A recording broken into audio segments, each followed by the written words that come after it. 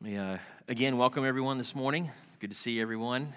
It's a pleasure to be with you this morning. A pleasure to be worshiping together with our church family. I love all y'all, and I'm glad you're here this morning. For those tuning in who aren't able to be here in person, hello to you as well. Glad you're watching. Pray you'll be blessed by joining us this morning. Glad we're able to provide that. Today's sermon may be short, because my notes have 16% battery life. I'm not sure how long that translates to. So either it will be short because I run out, or it will be long because it dies and I wing it and have no concept of time. So we'll just see what happens today. But we'll trust the Lord will bless in everything that is done. And we are going to continue our studies in 1 John today. If you want to find your way to 1 John chapter 3, looking at the last verses of this chapter, 19 through 24, these 6 verses.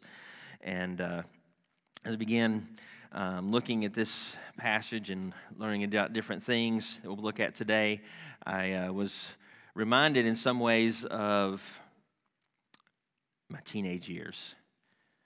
Those who have put those in the rear view years ago, how many of us just miss our teenage years and wish we could go back and relive those? Anybody? They were hard years, weren't they? We need to remember that. If you have teenagers, these are hard years. And so we need to make sure we're giving grace and help and guidance. If you are a teenager, hey, hang in there. Enjoy what you have. If you find it hard, it'll get better. Won't always be easy, but this is a hard time, so hang in there. Lean into your family, lean into your church, lean into the Lord. But I know one of the things that made it difficult for me was teenage girls.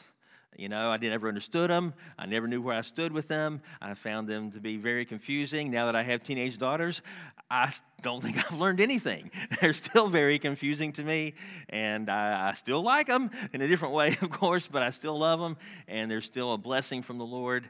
But I know it was so frustrating because it was always this, oh, I kind of like this one. Oh, does she like me? I don't know. And, oh, I hear that she likes you. And it was all these passing notes and clandestine operations to figure out who liked who. And we didn't have text messages. You had to actually write stuff down and stuff and be on record. It's crazy. No, just deleting it. We could read them, but, So it was really frustrating, and it's just like they were playing games, and it's just like I could never figure out. I just wanted something straightforward and simple. And the reason I came to this is because I find that sometimes Christians feel that it's like that with our relationship with God. It's like, well, we work out our own salvation, but then we rest in Christ for it. And am I good? Am I not good? And so it becomes this tension and angst and burden many times. So I want to help us with this morning. And if you don't struggle with this, praise God. You probably know somebody who does. So take the lesson this morning, and I trust God will use it to help someone in your circle now or in the future. But biblical reassurance. Reassurance is one of the major themes of 1 John, and these 6 verses today, I think, give some of the clearest teaching on it. And so I'm looking forward to sharing this with you today. I will say on the outset that unlike the teenage girls who wanted to keep me guessing, God doesn't want to keep us guessing. God wants us to know that we are in Him. God wants us to know our standing with Him, and He has given us some ways to tell for sure. So we're going to look at these today. But I also want to say that 1 John has often been viewed as a very simple message, very straightforward message. These verses are some of the least clear in the whole letter. So I will say that on the outset, there are differences of opinion on exactly what John is saying here. I'm going to give you my understanding of it and teaching, but I looked through commentaries and stuff, and I found 3 or 4 different people, and there was no real consensus. So if you have a study Bible or you're looking and you're Googling while I'm doing it, you may find that somebody has a different take. But I think that what I have to share this morning is a godly view and is consistent with the text. I just say that to say that there are some difficulties in understanding exactly the language and the grammar here. So we'll have a time for question and answer and discussion at the end. So if you have things that are like, wow, I don't see that, I don't understand, that's fine. Let's talk it out at the end. But for now, I'd like for us to go ahead and stand as we read these verses today. 1 John 3, 19 through 24. And let's all just read them aloud together. And starting in Verse 19. By this we shall know that we are of the truth and reassure our hearts before him. For whenever our heart condemns us, God is greater than our heart, and he knows everything. Beloved, if our heart does not condemn us, we have confidence before God. And whatever we ask, we receive from him, because we keep his commandments and do what pleases him. And this is his command, that we believe in the name of his Son, Jesus Christ, and love one another just as he has commanded us. Whoever keeps his commandments abides in God, and God in him. And by this we know that he abides in us, by the Spirit whom he has given us. Let's pray. God in heaven, our Father, our good Father, Lord, we come to you, and we are thankful for having this opportunity. We're thankful for your word that is preserved for us, and your Holy Spirit that grants us understanding. And so we come asking for your help as we study these verses and these passages, Lord, that we would have a biblical understanding of our relationship to you and the confidence that we can have from your word to us, Lord. So help us to understand, Lord, as I bring this message. Would you speak through me, Lord, and not be my words but yours? And would you help us to be more conformed to the image of Jesus for our time here this morning? We pray in Jesus' name, amen. Thank you. You may be seated. So we can see structurally, John uses this sort of, we see at the beginning of this passage, by this we shall know, and then at the end, and by this we know. And this is sort of a bookend approach of the structure that John uses 3 or 4 times throughout the letter. He'll say, by this we know, and then he'll talk about it, and then he'll sort of wrap up and said, so, everything I just said, by this we know. And you've seen it in this chapter, you'll see it in the next chapter, you see it several times throughout here, that is sort of a bookending of what he does. He uses a good speech class type of thing where you tell folks what you're going to tell them, and then you tell them, and then you tell them what you told them. Right? So we're going to follow that same sort of strategy as we go through here. But the first thing, as I've already mentioned, is we see here that God wants us to know that we are saved. By this we shall know that we are of the truth and reassure our heart. By this we know that he abides in us. He has written these things for this purpose. In fact, the key verse to the whole letter is in 1 John chapter 5, where he says, these things have I written to you that you may know that you have eternal life. And so he's obviously a central theme all throughout, and this is sort of his focused teaching on this idea. So it's not going to be a mystery. When we come out of here, we should have confidence one way or the other. And so I hope that'll be the case for us today. I know that we were just talking about teenage years, and I remember in my teenage years, about this same time of year, in fact, I looked at the Wayback Machine, Wikipedia, and saw that it was 33 years ago this week. A power ballad came out, reached #1 in the charts, and by a Swedish rock duo. Anybody know who that might have been? Anybody? No? Nobody? The Swedish pair, power ballad. Roxette was the name of the group. Anybody know the song that was #1 this week, 33 years ago? What? No, that one was not. It was a little before. Same album, I believe. Look Sharp, but not that one. Listen to Your Heart. Okay, Listen to Your Heart was #1 song, and I still remember when it came out, and it's a classic today. If you don't know it, you need to go find it. But it was pretty good advice in some ways. You don't want to listen to it exclusively, but listen to your heart. That's okay. And I was struck by that as I looked at these verses. As we just read, our heart is an important indicator, but our heart, here used as the same word as conscience, it is an imperfect indicator. Okay, so if we look at verse 20 through 22, for whenever our heart condemns us, God is greater than our heart, and he knows everything. Beloved, if our heart does not condemn us, and we have confidence before God because we keep his commandments and do what pleases him. So we see here that our heart is going to testify to us on some level. It may condemn us. It may not condemn us. And I want us to just take a few minutes and consider what those indications mean to us. Because in the song, you just listen to your heart and go with it. Whatever feels right, that's the way it is. That's not quite what we're asked to do here, but it is an indicator for us. So how do we interpret this? Well, the first thing, whenever our heart condemns us, okay, why would our heart condemn us? It's our conscience. Why would we feel guilty? Because we are guilty, because we're sinners. That's exactly right. And so as followers of Jesus, as good people even, okay, we would have this moral compass that would say, well, that's wrong and this is right. I've done wrong in this area, therefore I feel condemned. All right? So sometimes it will feel that way. Sometimes it's because we are guilty. Now, we are all staying guilty, okay? But are we supposed to go through our whole life under this weight of condemnation and guilt and constant process of, oh, I'm so bad, and maybe I can make up for it, maybe I can do better, and, that's man's religion, the religion of works, Islam, if you do more good than you do bad, at the end of your life, your scales are balanced, and, if you got more on the good side than the bad side, you'll be okay. That's sort of how we sort of intuitively think about things. Why? Because that's how we interact with people. If they do, somebody might do us wrong, but if they generally are doing good for us and we trust, they just slipped up, we'll cut them some slack up to a point, right? And so that's kind of how we interact with people. So we assume that's how God interacts with us. But it's not. It's not at all how he interacts with us. So our heart may condemn us.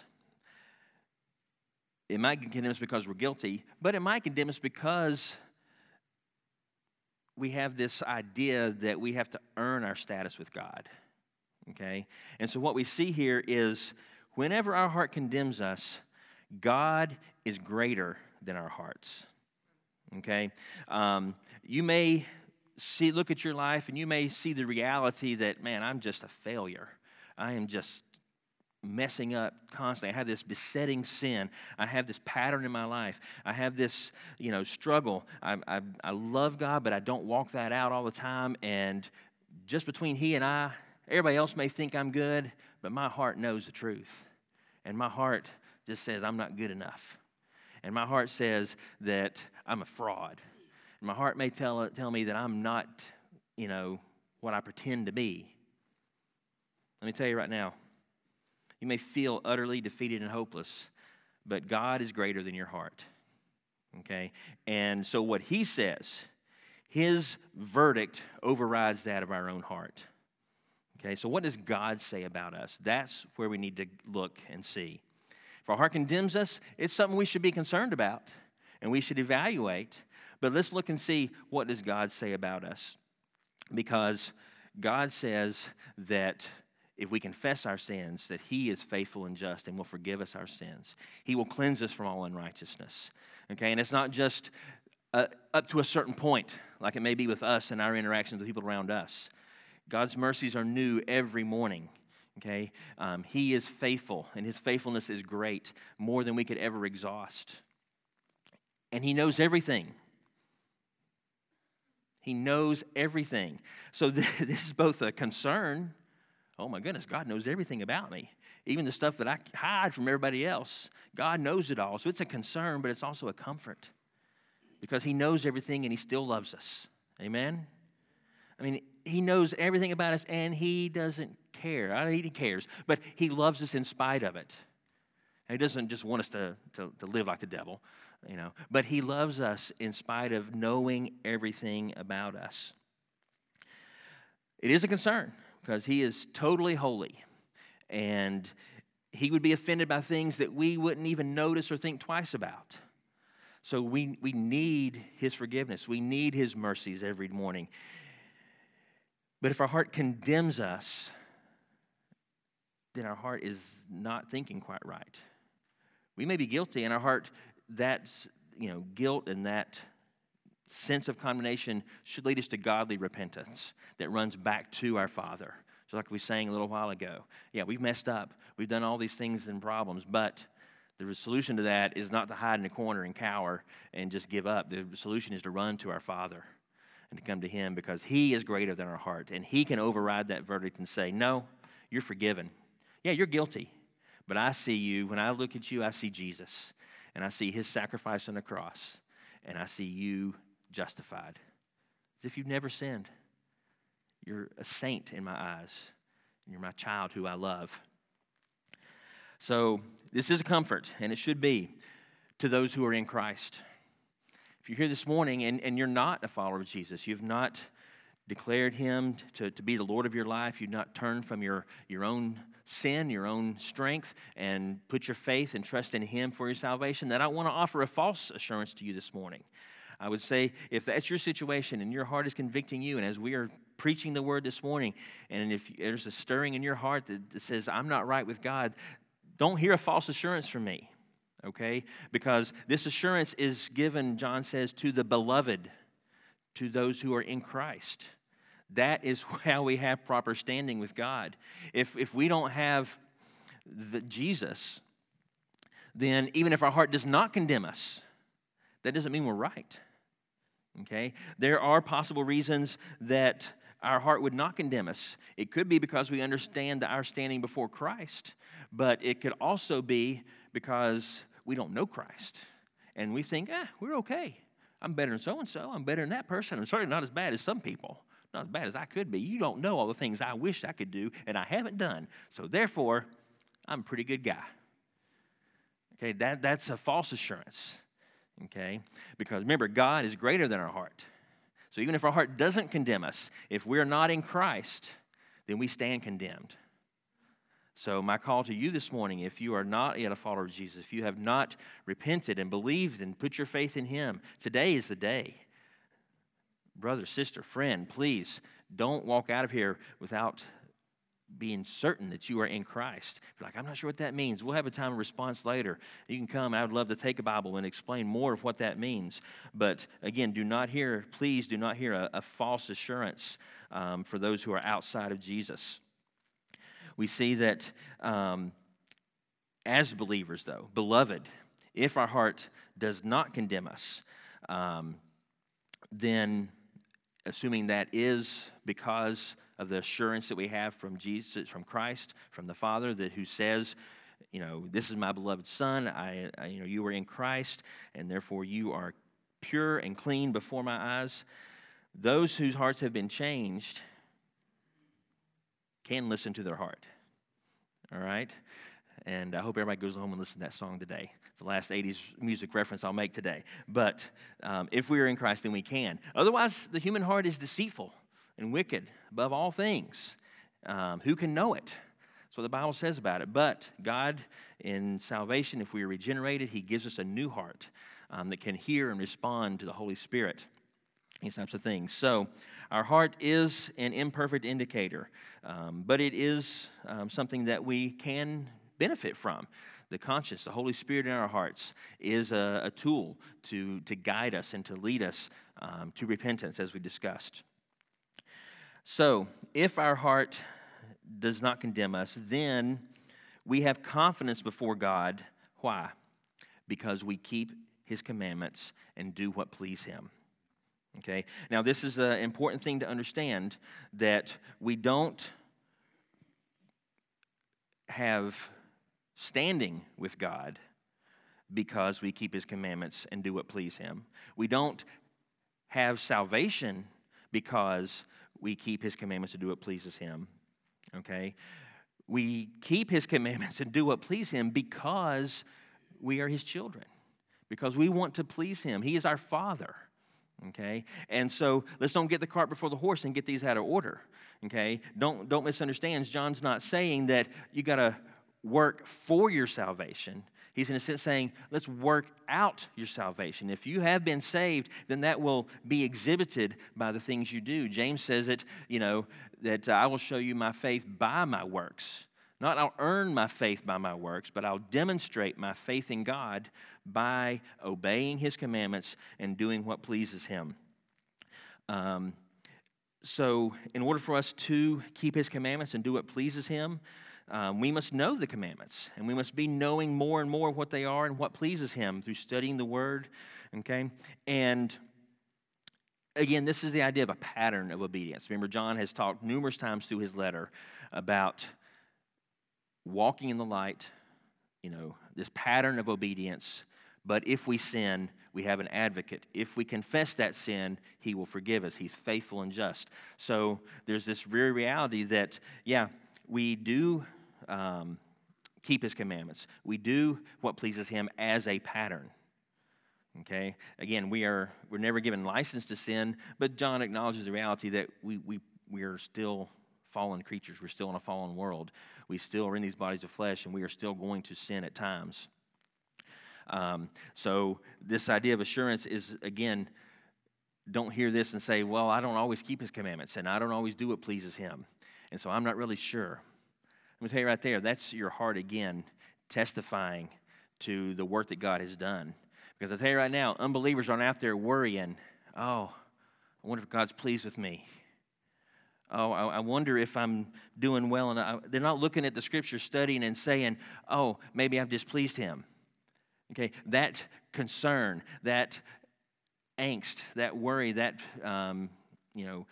reflection on your own self-examination, that's a hallmark of a believer. Okay, so if you are struggling with that, you're not good enough. Okay, I don't even know you, but I can tell you that because none of us are good enough. Amen. But Jesus is enough, and that's what we can trust in and rest in. So, this commandment, what are these commandments? Is he laying on us the burden of the law all over again? No, it's not that kind of burdensome commandment. Verse 23, he describes what this is, and straight from Jesus' own teaching, this is his commandment, that we believe in the name of his Son, Jesus Christ, and love one another just as he has commanded us. Just as he said, Jesus said, the greatest commandments, love the Lord your God with all your heart, soul, mind, and strength, and love your neighbor as yourself. And we see John tweaking that a little bit, and again, getting back to the heresy that he was teaching against, as we talked about a few times, this Gnostic heresy that said Jesus wasn't really God or wasn't really a man. Jesus wasn't who you think he was. Okay, so we see him pushing back and saying, it's not just to love the Lord your God with all your heart, soul, mind, and strength. That love is going to be manifested in belief in the name of Jesus. As he said before, if you don't have Jesus, you don't have the Father. Don't say you do. If you say that and that's the case, you're a liar.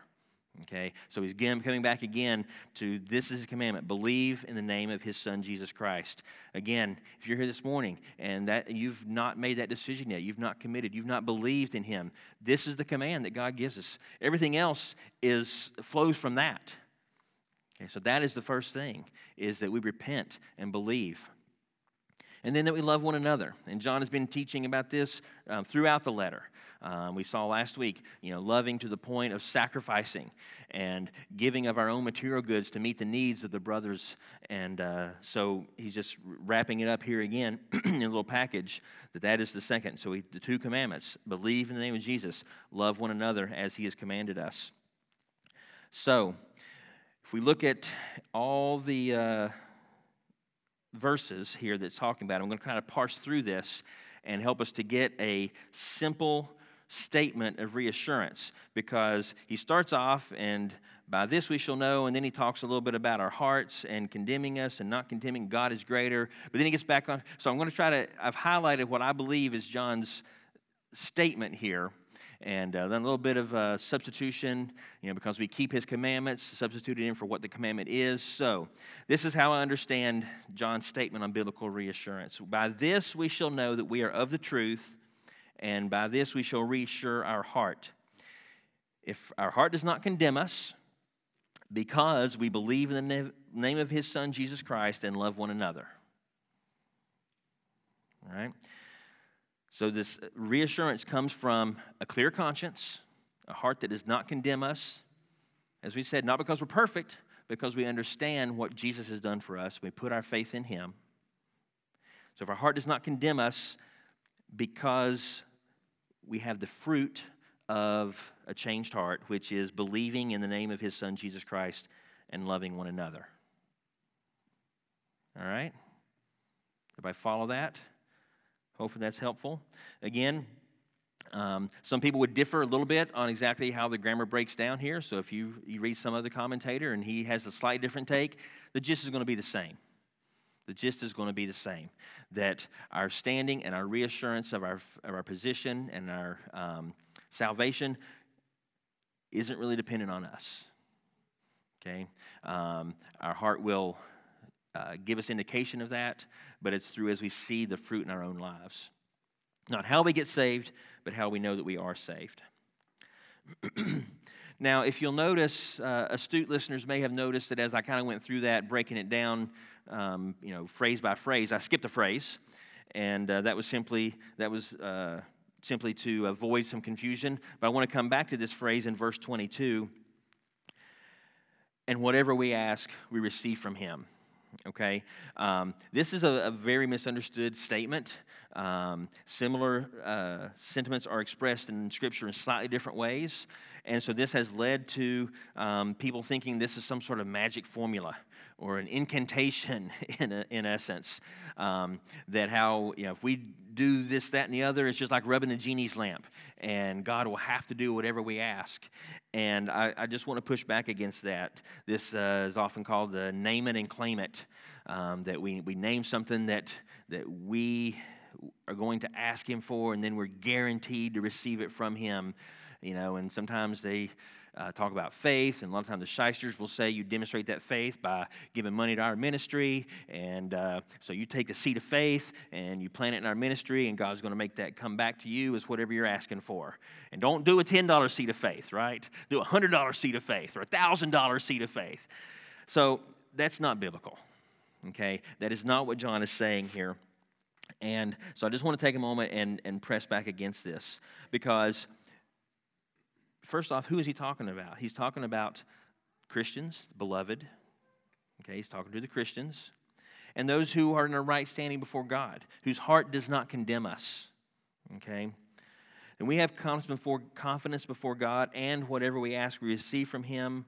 Why? Because we keep his commandments and do what pleases him. So, just like Matthew 7 talks about, Jesus says, listen, if you all are evil and you know how to give good gifts to your children, how much more will the Father give good gifts to his children? And he will.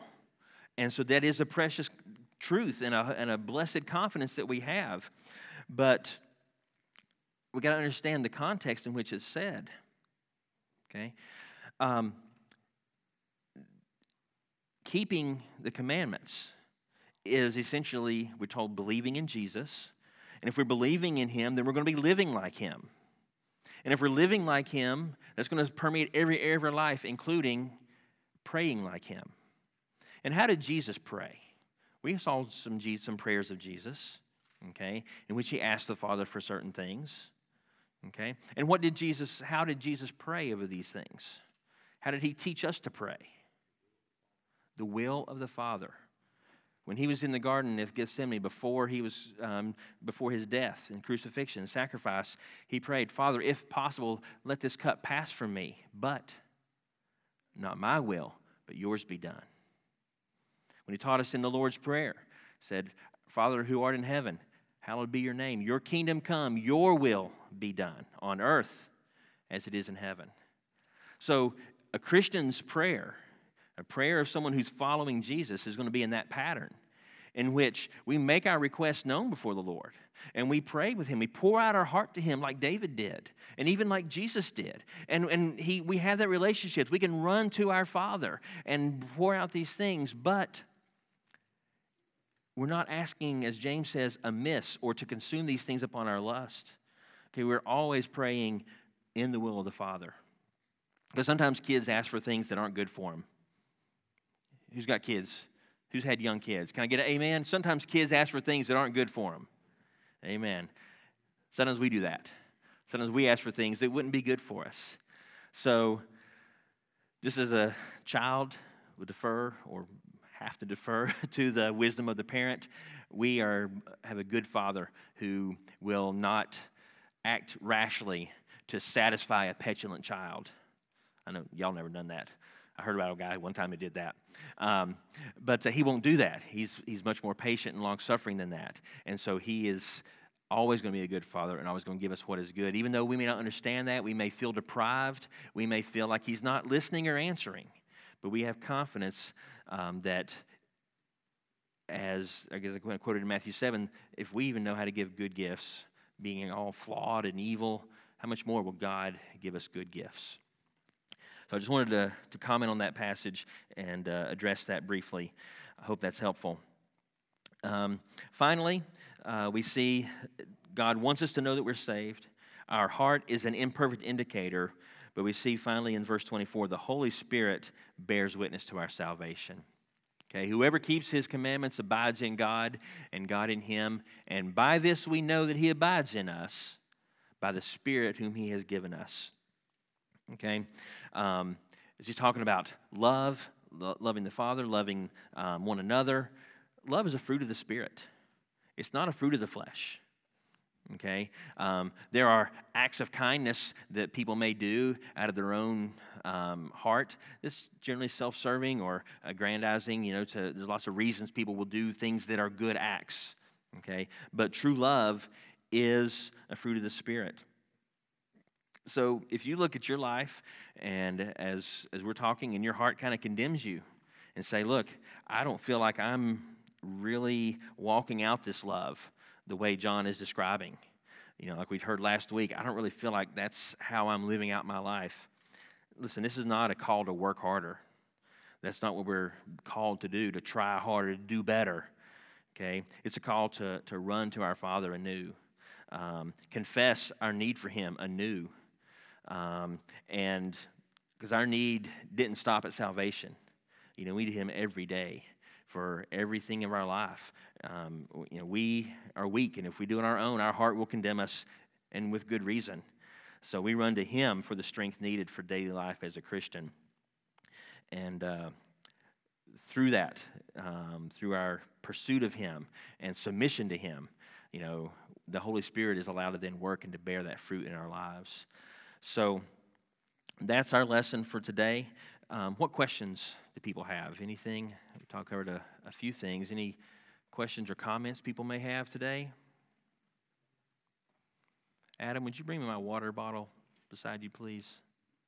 Sure. So Jade was asking me to expound on a comment I made that the concern of our standing is actually a marker of our salvation. Is that what you're...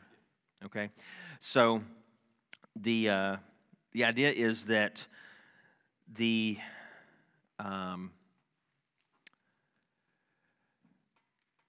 those who are being convicted by the Holy Spirit, okay, they're having the light of the gospel shown in their life, that are seeing their weaknesses, their failings, their guilt. Okay, there's different ways people respond to that. Okay, an unregenerate person will puff up their chest against it. I'm not really like that. Deny it. Or maybe they will deflect. Well, what about him? What about her? Okay, and it could be numerous responses, but the responses are going to be resisting that. The fruits of repentance, of a changed heart, are when the light of the Scripture and the Holy Spirit brings conviction. When our heart convicts us, then the mark of a believer, of someone who's following Jesus, will be repentance, confession, contrition, change, and so then if that's your mindset and your attitude, sometimes we'll have, I don't think I'm the only one that sometimes gets in your head and like, well, am I just doing this to earn God's favor? Am I doing this, so that I can be right before him? I don't want to do it for the wrong reasons. Even if it's the right thing, I don't want to do it for the wrong reasons. Anybody else ever had that thought? Okay. I was like, am I the only one? I don't think so, but maybe. So we have this, and what I'm saying is that unregenerate people aren't responding to the light that way. They're not saying, well, I want to do right, but I want to do it for the right reasons. So maybe I shouldn't, maybe I can't really let my heart, let that condemnation go. Maybe I can't really have peace. Maybe I can't really be assured by these things because maybe I'm doing all these right things for the wrong reason. Maybe I'm confessing and repenting of my sin for the wrong reason. There's not a wrong reason to come to Jesus. Okay? There's not a wrong reason. So if you're unsure and you feel that tension in your heart and you're like, but am I just doing it because I'm trying to earn salvation? Well, number one, if it's the right thing to do, then do it. Okay? Because we see here in these passages that when we keep his commandments, when we do what pleases him, that is an evidence. Okay? So number one, do it. Number two, if you still feel that maybe you're doing it out of the wrong, then confess that to Jesus. Confess that to the Father. And just confess that, listen, I'm conflicted. I don't want to do these things for the wrong reason, but I know this pleases you. I'm going to do these things because they are right and because I'm commanded to do them. But give me that peace of mind. Give me that sound mind that the Bible talks about.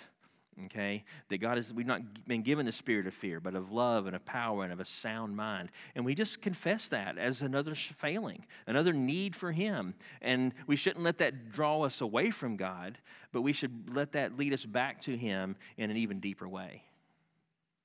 Because the more we see, remember, God knows everything. And the more we know of him, the more he's going to shine. And the more we're going to see that we're still not there. And the more we're going to need him on a daily basis. So, does that answer your question, son? Does that help? Yeah. An inappropriate response would be to say, well, if I were to do that, it would just be out of selfish motives, so I'm not going to do it. Okay, that's an inappropriate response. And someone who says that I'm not going to keep his commandments, I'm not going to do what pleases him for whatever reason, that would be rebellion. And that would be a time that your heart should be condemning you, and you need to evaluate, hey, am I struggling here? Am I in error? Or do I have a deeper issue? Am I not truly following Christ? And so that is where, again, working out our salvation will work itself out. And I would say, again, if you have those desires to do the things that are pleasing to God, that is a good evidence that you are his. All right, everyone have another question? Comment? All right, I still got 6% on my battery, so we've got a few more minutes if we need it. But if not, then we'll go ahead and wrap up. We can finish. I'll be around afterward. We can continue to discuss these things. If you have questions, I'd love to talk about these things with us more. Deadline's not today. We can talk about it next week.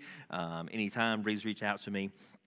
I pray it's been a help to me. But again, I just want to say, please don't hear a message of reassurance where none is offered.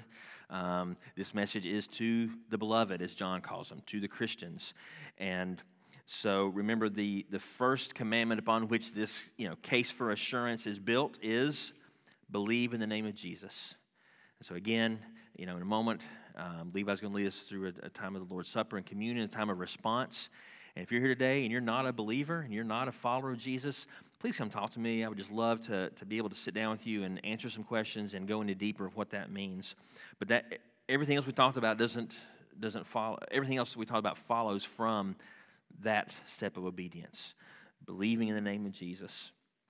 So, for those who are in Christ, I hope this has been a help to you. And again, as we go to our time of response, Levi, come on up and lead us. And I pray that God will continue to use this word in our lives.